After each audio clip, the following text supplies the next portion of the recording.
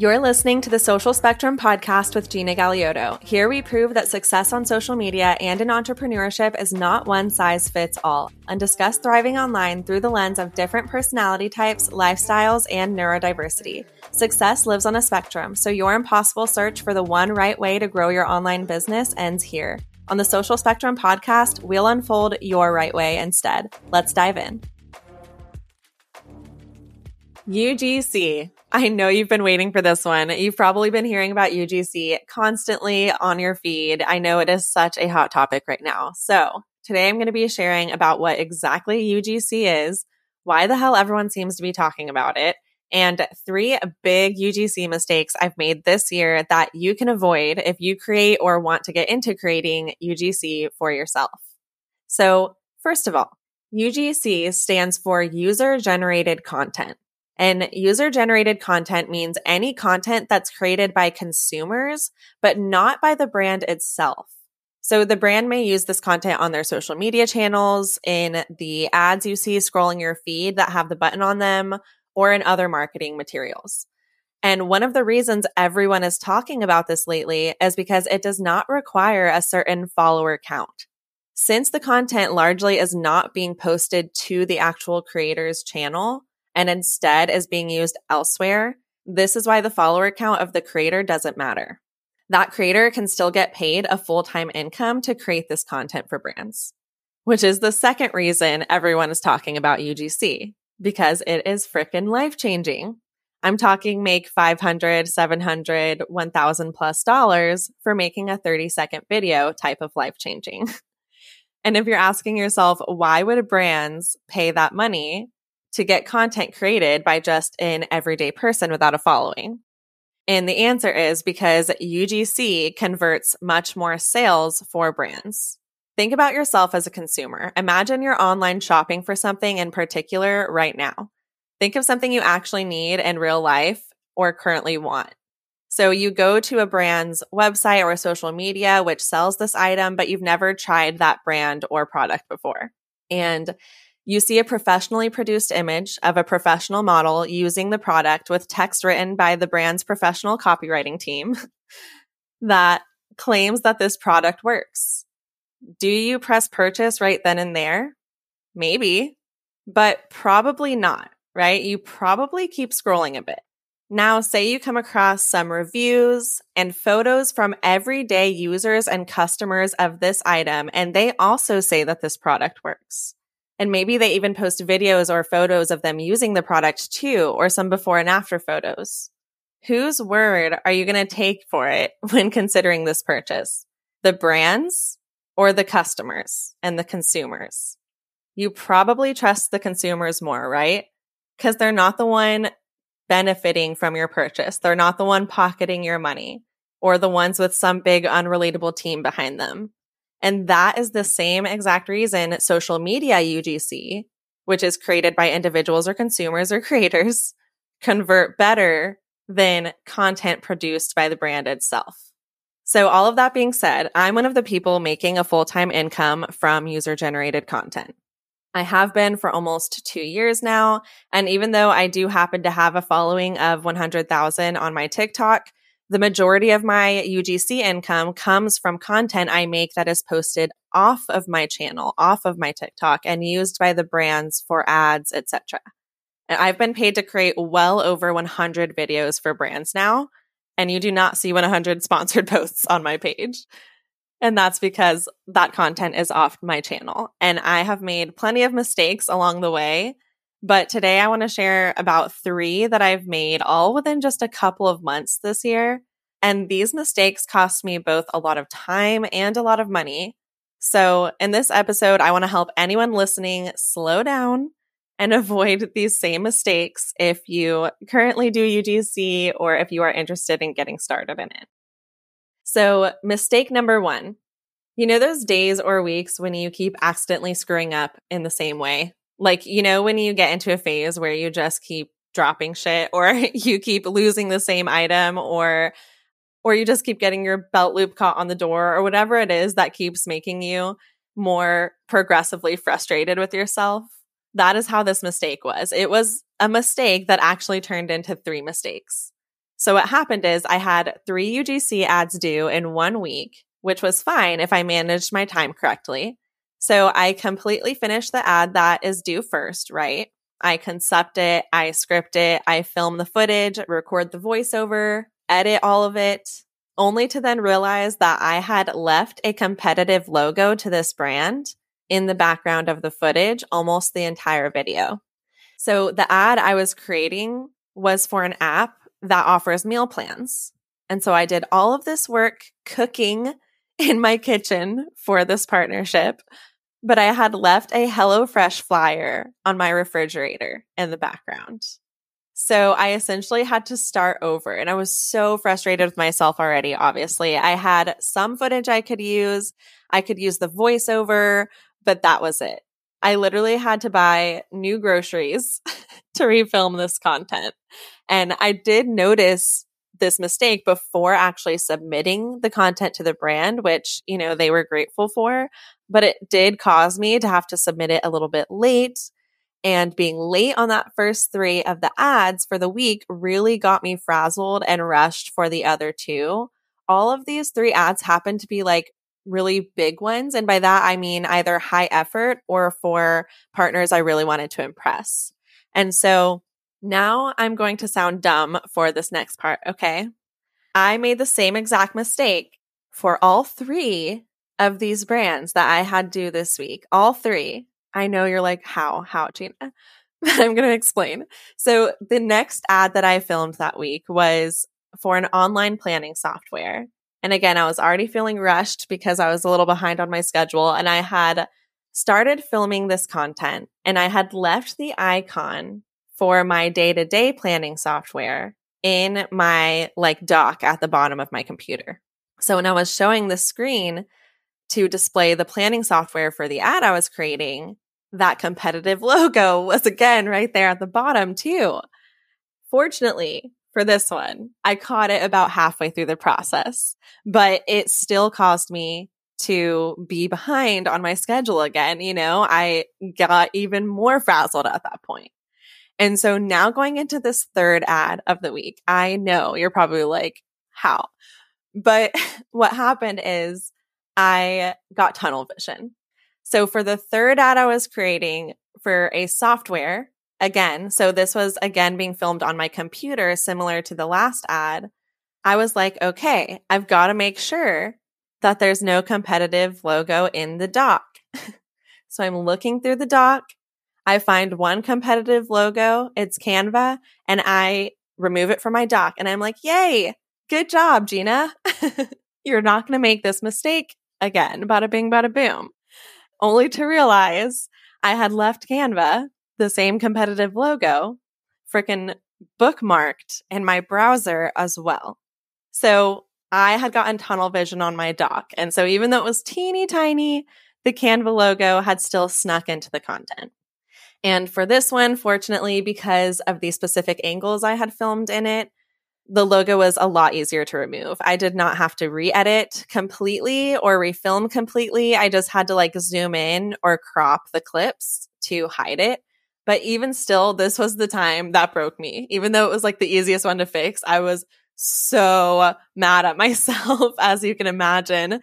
And I had a good solid breakdown and pout about it after that. So please, to avoid all of this time lost and possible late submissions and frustration, check everywhere for competitive logos before filming UGC. In fact, a lot of brands just prefer no logos at all, even Nike symbols on your shirt. Try to wear plain clothes. So don't be like me. Slow down. Be super intentional so you don't lose hours of your freaking time. It's better to slow down and be efficient than to rush through it and then make a bunch of mistakes that you have to fix in hindsight. So yeah, don't lose all that time and potentially years of life and your stress off your life. Okay, so let's talk about mistake number 2. Mistake number 1 cost me a lot of time, but this mistake number 2, cost me a lot of money and a little bit of heartbreak. So I make a deal with a brand for $1,500 for 2 30-second videos. Plus, I think it was 30 days of whitelisting rights. And I read the contract very carefully, as I always do. I catch some things that need to be adjusted because I didn't agree to them. And they adjust the contract. They agree to adjust it. They're like, oops, sorry, we'll fix it. They send it back. And then I review it again. And I think it looks good. So after that, I sign it. And again, I think it was tunnel vision that was really my mistake here. And at this point, I was widely paying attention to the areas I requested to be revised in the contract and not really considering the fact that I may have missed something the first go around. And I was just skimming the rest of it the second go around. So I deliver the first video and they love it and everything is going great so far. But then I get a message from the brand's agency asking for the raw files from the content. And if you don't know what raw files are, they're the unedited clips. So no filter, no text, a little longer, all of that, each clip from the video. And I'm like, we can talk about it for an extra fee because raw files is something that I charge additionally for. Obviously, I said it more professionally than that. And anyway, the brand agency responds saying that the brand also has the rights to the raw footage of the content for the duration of the whitelisting period to run different ads. And she includes the section of the contract for me to reference. And what do you know? There it is. I had missed it the first time, and I had not negotiated a rate for it because I had missed it. And that one contract mistake cost me upwards of $1,000. And more importantly to me, honestly, it's about what can be done with the raw files. I honestly never offer them because they can be manipulated in so many different ways. And I mean, I trust this brand not to do anything sketch with them, but in this case, I just ended up having no choice because I had already signed the contract. So please do multiple read-throughs of your contracts thoroughly.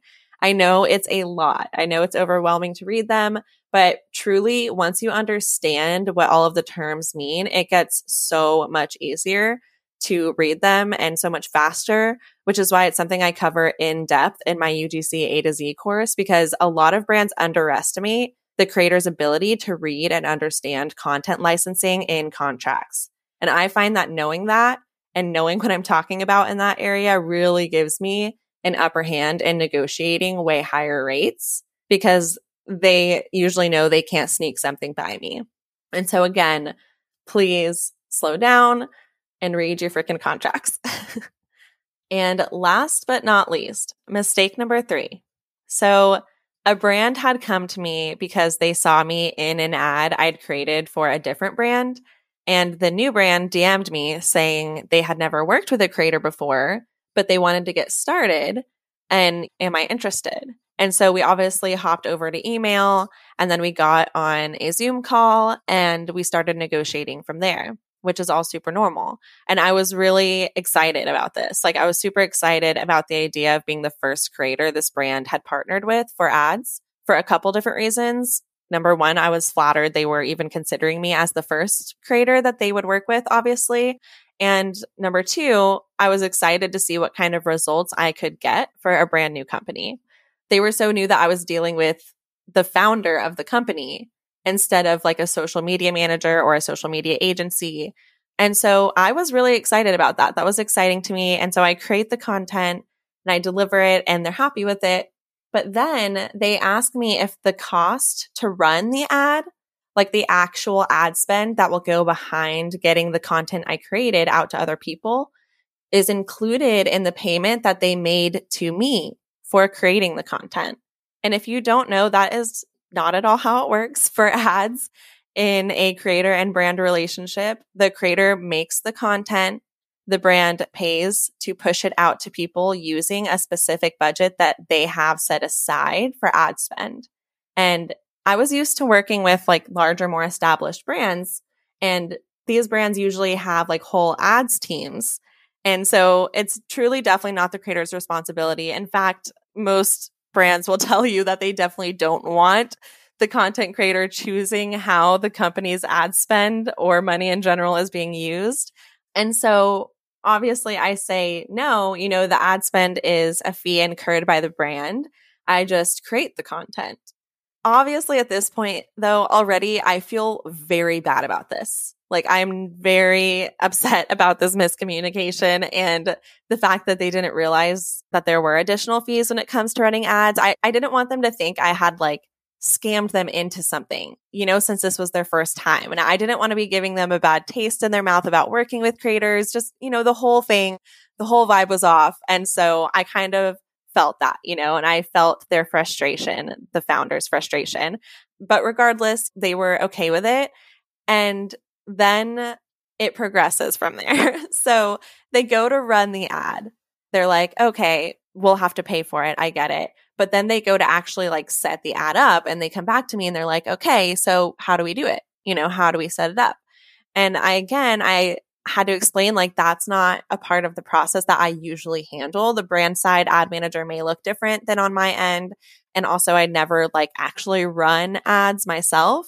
I just create the content. So I wouldn't feel comfortable advising you how to best use your ad spend money or budget, and then again, they did seem frustrated that that wasn't something that I could do for them. So I felt really, really bad at this point. And so I did end up sending over resources to try to help them as much as possible with the setup without, advising too far beyond my expertise. And by the end, everything truly was smoothed over with the brands. They really were understanding of the whole situation. They acknowledged, I'm sure that they just were new to it. And they ended up getting set up with Meta support, I think, to help them set the ad up.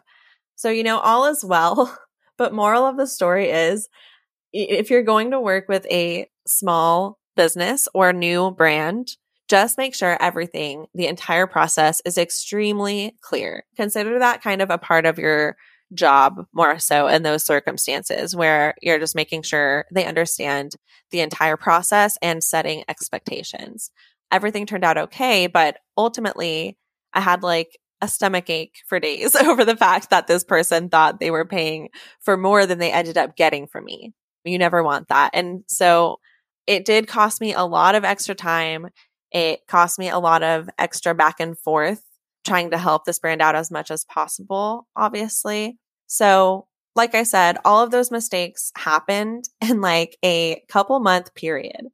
And it just goes to show that even creators who have been in UGC for a while still need to keep their attention high and to keep learning. And again, that is why I created my UGC A to Z course. It was truly born out of the desire to create a resource that meets someone where they're at, beginner or experienced, and takes them to a full-time sustainable income by creating content for brands. So, while living these 3 UGC mistakes was not fun at all in the moment, there were tears and heartbreak, which sounds dramatic, but it's so true. I really am glad to have had those experiences now because obviously they're going to help me avoid them in the future, but I also then get to talk about them here and in my course and in my social media content so that I can help you avoid the same mistakes. So I think if I'd want you to take anything away from this episode, I would say, number 1, slow down. I talked about this with MJ in episode 2, but being slow and intentional really is the faster, more effective route, even though it sounds contradictory. And number 2, even though once you get the hang of UGC and you've been in it for a while, it really is a low effort way to make money. I think more goes into it than people really think about. And so I just wanted to kind of give you a glimpse into that and kind of the behind the scenes of, what it takes to actually be creating for and negotiating with these brands. So yeah, thank you so much for tuning in. I really hope you learned a lot of valuable things in this episode, and I will catch you on socials. If you liked this episode, it would make my day to hear about it. Please don't hesitate to share your thoughts on Instagram and tag me at Gina Galiotto or shoot me a DM letting me know so I can continue sharing episodes you love. And if you haven't already, don't forget to subscribe to the Social Spectrum podcast and leave a 5-star review so we can stay in each other's worlds. Thank you so much for hanging out with me today. Until next time, friend.